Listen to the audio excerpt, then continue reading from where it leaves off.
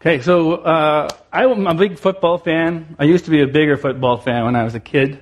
When I was a big Chicago Bears fan back in the 80s and 90s. But there's a player that I really liked. His name was Randall Cunningham. He played for the Philadelphia Eagles. He was a quarterback for them. And my Chicago Bears were bad most of the time, so I had to look for other things to cheer for. This guy was a dynamic and exciting player, I'll just tell you. I thought about, I had done some research for my sermon, some prep for my sermon. I was watching YouTube videos of this guy's highlights. And I was reminded just how amazing he was. He was this athletic and great guy, and I loved watching him. And what made him so exciting was, even when the things looked so bad and the play looked like it was going to die, this guy would still come up and make amazing plays. And so, every week, this guy was like on the highlight reel because he was that good. His career was shortened, though. I don't know what happened to him. But he was good for those 3 years that he was there. For those of you who don't know anything about football, you can put the slide up now. I'll explain a little bit about it. Football is a sport not like baseball, soccer, or hockey, where it's continuous action. Football is like, more methodical. It's more strategy. It's play by play. Stop and start, stop and start. And, I need to put my glasses on so I can actually read my notes. But the point of the game is that an offense has the ball. And in this slide that you see, the zeros, the circles are the offense. The offense wants to march down the field. They want to score in the end zone. They want to get in there. They can pass the ball. They can throw the ball. They can, run the ball. That's the way they move it down the field. The defense, on the other hand, is trying to stop them from doing that. Okay? The offense, before they go up, make their play, they get into a huddle most of the time, and they discuss what play they're going to run. And they have hundreds of plays, and each player on the field knows what those plays are, right? And as you can see, this is a typical play. You'll see there's guys, all the arrows are people that the quarterback's the one with the ball, he can throw to those guys, right? And on every play, this is a very, very simple play, but in every play, the quarterback has a lot of options. He can decide, and he can look downfield. He has his primary target, but then he's got other ones and other ways that he can move the ball. What happens, though, sometimes if the defense is playing really well, is that they block up all those options. So the quarterback goes to his first guy, can't find him, second one, third one. This is where Randall Cunningham was really good. Because even, what happens, when that happens, when all the options are gone, they call it a broken play. But Randall Cunningham in these situations could make things happen. Right? He could dig, dug, he could move around, he would scramble around and find something or find somebody or run the ball down himself. And that was what made him exciting to watch, is that nothing was ever over. You never knew that he was down and out, right? If you watch videos about him on YouTube, people talk about him, they talk about how athletic he was. Right? He just had these natural abilities to run fast and to move and to get around things. But he trained and he practiced and he prepared, right? So when he came down, when the plays broke down, it wasn't like he was, just waiting around. He had thought about these things. He was prepared, and he was, in the play, he was looking and trying to see what options he could do, what spaces he could find. But he was ready to do it because he had spent all that time training and preparing, right? He was in shape, right? He could do it. And I think that our lives are like a broken play sometimes. Our lives are like a football play. All of us here have been disappointed. If you haven't been disappointed, don't wait. It's coming, very soon. All of us we make plans. We think our life is going to go a certain way, and it doesn't always happen that way. Things like maybe with your career, your schooling, maybe you do a job you don't like. Maybe you didn't get into the school you don't like. Maybe you can't find a spouse. Maybe you have a spouse and you're having a hard time with that person. There's all sorts of ways. Maybe it's with your church. Church isn't exactly what you thought it would be, or then people aren't who you thought they should be. Maybe your finances aren't that great. There's a lot of ways and things that we plan, ways that we envision our lives, and things don't always turn out the way we want. They become broken plays. Proverbs 19:21 says this: "Many are the plans in the mind of man, but it's the purpose of the Lord that will stand." What this tells us is that even though we make plans, ultimately God is in control. Right? So as I start today, I want you to know, as a Christian, that God is with you. That He will make something beautiful out of your life. He's doing it right now. He wants to work in you and He wants to work through you. Right? And as scary as this might be sometimes, it's also exciting. It's like my friend Randall Cunningham. And I know this is easy to say, and it's difficult to hear when you're in the midst of a struggle or disappointment. During those times, what are we supposed to do? What do we do? Do we just wait for God? Is he just going to move us like puppets? Do we stop planning our lives? Where's the balance between what we plan and what God does? How do we figure that out? Those questions aren't easy to answer. I'm not planning to tell you exactly what to do. But there are some things that we can do. Like Randall Cunningham, he prepared, he trained, right? He had good habits so that when difficult times came, he was able to respond to those situations. And we should also do that. So we're not going to stop making plans, but we want to be mindful of God's greater plan, and we want to submit to that. So Proverbs 3, 1-12, as Sarah read so beautifully for us today, is a reminder of some of those things that we can do. Some of those things that we can practice in season and out of season that will help us, when we're feeling disappointed and when we're feeling like things are out of control. Solomon is the author of this proverb, and he kind of adopts this father and son motif, and it's a dialogue. The father imparting wisdom to his son, giving him instructions, but then also reminding him of the blessing of following these instructions. And there are 5 main points that I want to walk through as we go through that passage. So just if you have your Bibles, you can turn to Proverbs 3. You can look up the slides, will come up on the screen as well. The first one says this. We're going to look at verses 1-4. My son, do not forget my teaching, but keep my commands in your heart. For they will prolong your life many years and bring you peace and prosperity. Yet love and faithfulness never leave you. Bind them around your neck. Write them on the tablet of your heart. Then you will win favor and a good name in the sight of God and man. There are actually 2 wonderful promises in this passage. First thing is, if we can remember to follow God's teachings, then we'll be blessed. Here it says, my son, do not forget my teachings. Solomon's referring ultimately to God's teachings, not his own. It says, keep my commandments in your heart and treasure them. Obey them closely is what he's saying. He says, keep them in your heart. The heart is the center of your person. It's where you're, in Old Testament language, it's where your intellectual, emotional, your moral activity happened. It's the center of who you were. Someone said that the first thing to wander, if you're struggling or is the heart. So when you are disheartened by your circumstances and are tempted to wander, lean into His Word. Keep your heart centered on God. And you will have a prosperous and peaceful life. That's what it says. Now this, and you're going to see this throughout this whole passage, these are not absolute promises. They're general truths. We're not necessarily promised peace and prosperity perfectly. But if you do follow God's Word, you will be prosperous.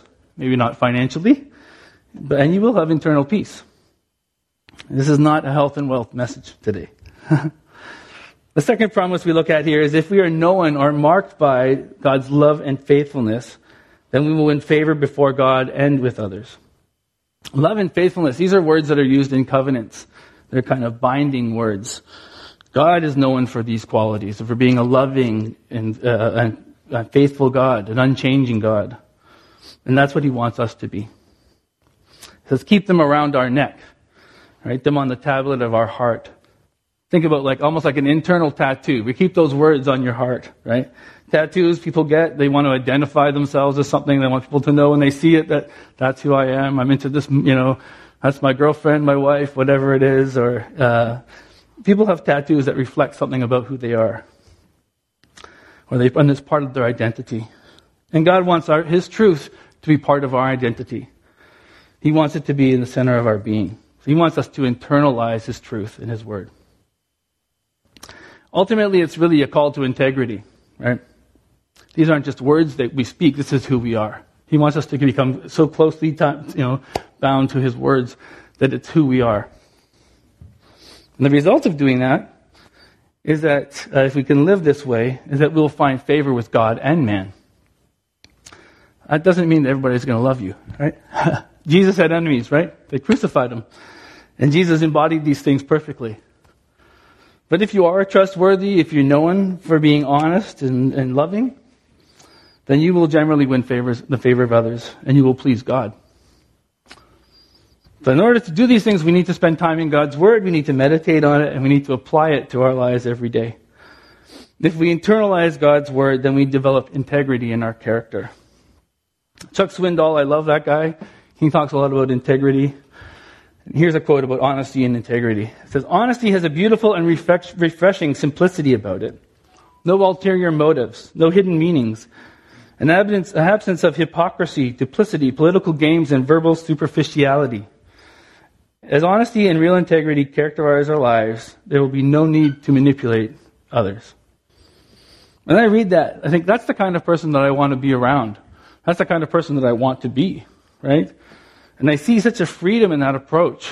You know, it's not on me. I can just be free and be honest and be who I am. And that's what God wants for us. He wants us to be free, to be loving and faithful. When we are that way, when we have that integrity, it affects all areas of our lives. It affects our work, our relationships with coworkers, our neighbors, our family. It affects our, with our wives, our spouse, our kids, and then our church too, right? So when we're dealing with difficult situations in all of those areas, if we have people of integrity, it will impact us. It's something that we can do. We can consistently be. If we're at a job that we don't really like or we don't like the way things are going, our integrity drives us to be consistent and to be hard workers and to be diligent. In our family, if we have a spouse or kids that aren't following God, our integrity speaks volumes to them, more than our preaching or nagging ever will. When in our church we don't like the way things are going or heading, instead of gossiping about it, we can start working at it to change things.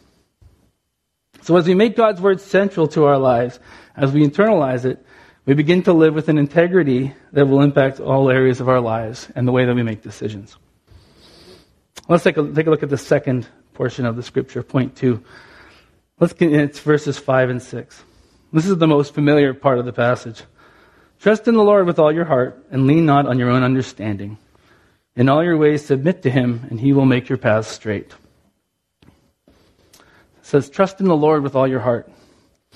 To trust is to lie helpless. That's what that word means. It demonstrates the completeness of this trust, right? It's childlike dependence. It says, with all your heart. This is not half-hearted trust at all. As I was thinking about examples of trust, everything that came to my mind was like dangerous, high heights kind of things. I was thinking about like skydivers. They need to trust their parachutes, right? High wire people, they need to trust that those wires are in. You can't go half-hearted into that, right? Trapeze artists. There's one I would love to try. Maybe not. I don't know if anybody wants to try it with me, but actually I wouldn't want to do any of these things. But in all these things, you need to trust people, and you need to trust your equipment, and you need to trust it completely. There's no halfway here. You have to go right into it. And the truth is, there is no such thing as halfway faith, right? You either believe it or you don't. Otherwise, you're not trusting it. Either you say that's what it is, and you live by it, right? That's what God is calling us to believe and trust in His promises. He says we shouldn't lean on our own understanding. That doesn't mean we don't use our God-given wisdom, but there are times that we want to trust God against conventional wisdom. Scripture is full of examples of this. David and Goliath, and David choosing stones over armor and swords, right? Gideon allowing his army to be pared down, right? And God's power was demonstrated there. Peter stepping out of the boat in the midst of all the storm and waves. And there's many, many more. I'm sure you can think of them. God often calls His people to step out and to not listen to conventional wisdom. That doesn't mean we don't use it, but there's times when we need to be ready to step out. For me, often when things go badly in my life, I scramble to find solutions. I want to solve the problem, right? So when I fix things or things go well, I kind of go high, But when things start to go bad again, I get really low. And I'm up and down. It's like I'm being tossed to and fro by my circumstances, by the world around me. I'm not stable when I'm doing it. When I'm relying on my own strength, I'm not stable. But God is stable. He wants us to acknowledge Him and to trust in Him. He says if we do that He'll make our paths straight. Right? In all our ways, acknowledge Him. Right? He wants us to acknowledge Him with all of our lives. It's not just part. I'm going to trust you with this, but not with this. It's everything. And as we do that, He says He'll make our paths straight. Yesterday, our youth went on a hike. Some of our leaders wouldn't call it a hike at all. It was a stroll in the park. Some of our youth would call it a major hike. Most of it was nice and flat and easy, right? But there were also like one steep hill and one steep decline, okay? And during those times, you could see the panic and the fear coming to some of our young people. Others, they weren't scared of it at all. But there shows the difference between, the easy road, the straight road. It's just level and easy, and God says He'll make our lives that way. He says He'll level off those ups and downs. Sorry, I totally lost my spot. This isn't a promise of easy living for us, right? But it's a promise that God will see you through those difficulties. He's going to be with you so that you can make it through those tough times. Faith is the key here as we navigate the broken places of our lives. We need to find our confidence in Him, knowing that He is with us. If you struggle to have faith, pray for it. I say surround yourself with friends who can encourage you in your faith. Don't isolate yourself, right? So as we navigate life, this is the second point. We want to trust in Him completely. The third thing that we can do as we navigate these ups and downs is to cultivate a holy fear of God. Let's look at verse 7 and 8. It says, do not be wise in your own eyes. Fear the Lord and shun evil. This will bring health to your body and nourishment to your bones. The author commands us not to think too much of our own wisdom, right? He says human wisdom is ultimately faulty. True wisdom comes when we recognize God's holiness, His truth, and His power. Verse 7, you could paraphrase it really, and it would be the fear of the Lord is the beginning of wisdom, right? We find that in Proverbs, we find that in Psalms as well, that statement. How does that work? Fear comes when we recognize God's holiness, right? It makes us keenly aware of our own sinful state. That leads us to repentance. And that makes us want to avoid sin. John Piper says that holy fear results when you see God as so powerful and so holy and so awesome that you would dare not run away from Him, but only run to Him. Fearing God is not yet another requirement. It is the way we do covenant keeping. It is the way we receive Jesus, the way that we come to Jesus. We come reverently, humbly. We come without presumption that we deserve anything or that He owes us anything. We come trembling, and we come with a heart that is broken and contrite. No matter where you are in your life, and you're up or down, always try to be mindful of who God is and be terrified of what you deserve. Romans 3:23, a lot of us would have learned that verse in Sunday school. I'll read that to you now. The wages of sin is death, but the gift of God is eternal life through Jesus Christ our Lord. So many times, that verse is so familiar to me, I skim it over, right? But I think it's important that we pause for those two parts of the verse. The wages of sin is death. We need to recognize ourselves as sinners deserving death, right? Only then does meaning come to the second part of the verse. But the gift of God is eternal life through Jesus Christ our Lord. So we need to live in the tension between recognizing our sinfulness, that we are sinners deserving sin, deserving death, and recognizing God's grace in our lives, right? As we do that, it'll help us make good choices. It'll keep us humble. It'll keep us grateful. And it'll keep us pure. The author tells us this, that as we do this, that it'll bring health and to the body and nourishment to our bones. Once again, please don't understand this as that our life will be smooth, right? Death and illness are a part of the reality of our existence. However, there might be health benefits from this. Certainly, you'll have a greater sense of peace as you're reconciled with God. The stress of trying to earn your salvation, that's gone. That weight is taken off your shoulders. That's a big burden to be lifted. And that's great peace that we can have. So no matter where you are in life, always remember to recognize God's holiness, to repent, and to be grateful. So I'm just going to reiterate the first 3 points. Three instructions that Solomon's given that bring us blessing. The first is we need to internalize the Word of God and live with integrity. The second is that we need to trust God completely. And the third is that we need to recognize His holiness and repent. We're going to move into the next part of the chapter here, verses 9 and 10. It says, honor the Lord with your wealth and with the first fruits of all your crops. Then your barns will be filled to overflowing, and your vats will brim over with new wine. What Solomon's saying in these two verses here is that it matters how we use the resources that God gives us. He says that we need to acknowledge God, honor Him, acknowledge Him as our provider, and to be generous with what He's given us, with our money, our time. And we want to be generous in building God's kingdom. Solomon speaks specifically here about our wealth and the first fruits of our crops. But I think that we can expand this to other resources that we have, like our time, like our talents. Right? We've already seen in this passage there's a focus on the heart. God cares about our heart. And that's what Jesus did. Remember Jesus with the widow. You know, he sees this widow giving her offering, Mark 12, and she gave everything. And he highlights her and points her out as somebody who's a great example of giving. God wants us to be like that. He wants His people to be generous with what they have, what He's given them. The result is that He will bless us abundantly.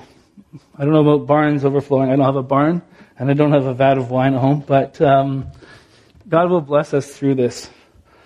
Once again, I think this is a spiritual blessing more than a physical blessing, although not necessarily all that way. Even the secular world recognizes the benefits of generosity for a person. And on this one wellness website that I visited, they said this: generous individuals are personally more fulfilled, happier, and more peaceful within themselves. Not to mention more productive at home and in the workplace. I believe that's true. If you're generous and you're giving, you have that outlook on life, you will be a more fulfilled and happier person. You'll be more successful at things. But I think for Christians, it goes beyond just that benefit. There's a lot of things. There's a few things that I want to mention here. Recognizing God as our provider in itself is a blessing because it allows us to live with assurance and confidence as God proves Himself to us over and over again. Right? It's not all on us. We can rest and trust in Him. Second thing is that in being generous, we learn to manage our resources. And we learn to be content with what God has given us. And I do think God will bless us with more. We see this in the parable of the tenants. The two people that invested their money and used it wisely were given more. So I do think that there's a principle there that God will give you more. But I wouldn't, we're not looking for that. That's not what our motivation is. I think it can be really hard to be generous, though, when you're going through difficult times. We tend to want to protect what we have when we're struggling. Circle the wagons, emotionally or financially. We don't want to risk too much when we feel insecure. But in spite of this, God wants us to be giving people. Just like the poor widow, she gave everything she had. Right? God wants us to use our time to be present with others, even when we're banged up. I'm not just trying to be take for yourself for that, but God wants something you to give as well. He doesn't let us off the hook. And He wants us to give financially, even if we're not in the best situation. So the point of that passage was that God is honored when we're generous, right? And He wants us to be generous with what He's given us. And the last point, verses 11 and 12. It says, "My son, do not despise the Lord's discipline. Do not resent His rebuke. Because the Lord disciplines those He loves. As a father the son He delights in." I want you to hear first this: God loves us as our parent, and that God delights in us. That is exactly why He disciplines us. We see this also in Hebrews 12. It says, the author's comparing human and heavenly fathers. "They disciplined us for a little while as they thought best. But God disciplines us for our good, in order that we may share in His holiness. No discipline seems pleasant at the time, but painful. Later on, however, it produced a harvest of righteousness and peace for those who have been trained in it." And we often refer to child rearing or parenting as bringing up our kids, trying to grow them up. If we never correct them or allow them to struggle, right? If we always tied their shoes for them, if we always did their chores for them, if we always gave them the junk food they want to eat, then they'll never grow up to be who we want them to be, right? But we guide them, we teach them, we discipline them so that they'll learn to become independent adults, good citizens, responsible, emotionally healthy people. And that's what God wants for us as well. He allows us to go through the difficulties in life as a way of shaping our character so that we will grow spiritually. He has a bigger plan that we are not always mindful of. But he loves us and he wants us to grow. Romans 5 says this, "But we also glory in our sufferings, because we know that suffering produces perseverance, perseverance character, and character hope. And hope does not put us to shame, because God's love has been poured out into the hearts through the Holy Spirit who has been given to us." I would be weary of trying to determine whether God's punishing me for specific sins. Sometimes we get into that. Why did God do this to me because I did that? God can punish us for specific sins. We see examples of that in Scripture. But we don't always know when that is. Oftentimes it's natural consequences for our sinful behavior that we have to experience and we have to go through. Sometimes there's no sense to it. Things just happen and we don't know why. But God works through those difficult situations anyway to train us up. Our challenge is that we need to recognize God's sovereignty over everything in all circumstances, whether good or bad. To receive our circumstances and to remember that He loves us, right? That He's not changing, that He's consistent, that He's there and He's trustworthy throughout it. God wants us to accept His discipline as a sign of His love for us. So there's 5 points, 5 things that you can do when you're struggling, when your life isn't going great. We can still keep doing things. Randall Cunningham was practiced. He worked at his skills. He didn't just sit around. And when play broke down on the field, he looked and he worked and continued to run around looking and scrambled, looking for something to open up. God wants us to do these things and to be consistent in these things. He wants us to develop these habits so that we can be the same way. Right? I'll give them to you again. Number 1, God wants us to internalize His Word and to live with integrity. Number 2, to trust in Him completely. To recognize His holiness, to repent, and to be grateful. He wants us to be generous with the resources He's given us. And He wants us to accept His discipline as a sign of His love for us. As I think about this, you can't help but think about your own disappointments in life. One of the biggest disappointments for Carol and I was not going on the mission field back in 2010. We had been, ever since we got married in 1999, it had been in our minds that God was calling us to be missionaries. And we had kind of followed that path in different ways. And it kind of became part of our identity. We're going to be missionaries. We planned our life that way. We weren't going to buy a house. We weren't going to do this. We weren't going to do that. Our mindset was always over there. Always going, always going. And then November 2010, based on the advice of our mission group, our daughter had allergies, fish allergies, and they recommended that we don't go to the Philippines. That it would be too risky for her. So at that point, we decided that we weren't going to go. Carol and I had different ways of dealing with this. I wish we could say we dealt with it in stride and everything was great. But it was difficult. And we had a lot of questions. What are we going to do now? What is our purpose now? Were we wrong about God's plans in the first place? Can we even hear God's voice? Right? Part of it is, who are we now? Right? That was part of our identity. We were missionaries. We were going to be missionaries. And it had an impact on our marriage as well. It was tough. We were dealing with it in our own ways. It was difficult. It was a loss of a dream. And to this day, I still don't know exactly why we didn't go. But we can tell you that we've seen God work in our lives. He's been, we've pressed in, we've continued to serve Him. We've seen His guiding hand, opening new doors for us. Right? We've seen His healing touch in our marriage.